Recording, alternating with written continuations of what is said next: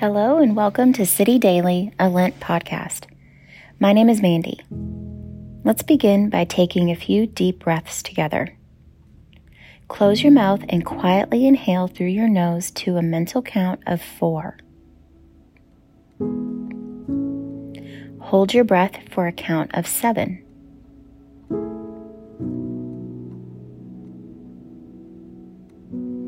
And then exhale through your mouth for a count of 8.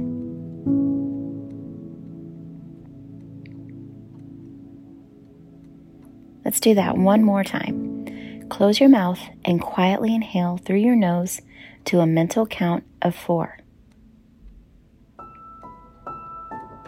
And then hold your breath for a count of 7.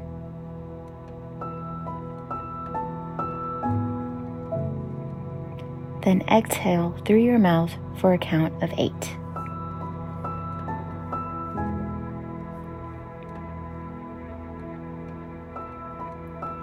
When you think about the spiritual practice of fasting, what comes to mind? Most of us aren't spiritually mature enough to get excited about fasting because abstaining from good things is countercultural and directly opposite what our bodies instinctively tell us to do. And yet, Jesus made it very clear that it is as much a part of being his disciple as obeying his commands and prayer. Matthew 6:16-18 says, "When you fast." And Matthew 9:15 says, "They will fast." It's not an if, but an assurance. So instead of seeing fasting as just countercultural, we can choose to see it as a beautiful contradiction. It's distancing so that we can draw near. Deprivation so we can experience provision. And embracing the temporary because of the eternal. Through fasting, we abstain from taste or sight so that we can taste and see the goodness of the invisible and infinite God. We welcome struggle because we desire his nearness so much more. Let's close in prayer. Dear Heavenly Father, thank you for the resource of fasting. Thank you that in those moments of neediness, in that deprivation, in abstinence, God, that you provide, that you meet us in those places, and that we learn something new and beautiful when we do this, when we seek you apart from comfort and apart from assurance that everything is going to work out the way we want it to. And thank you that you are teaching us something new in this Lent season. Help us to see and hear what you want us to see and hear.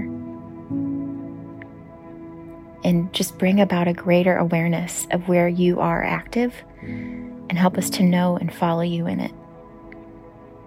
Thank you, God, for this day. Thank you for Lent. And thank you for your Son, Jesus. Amen.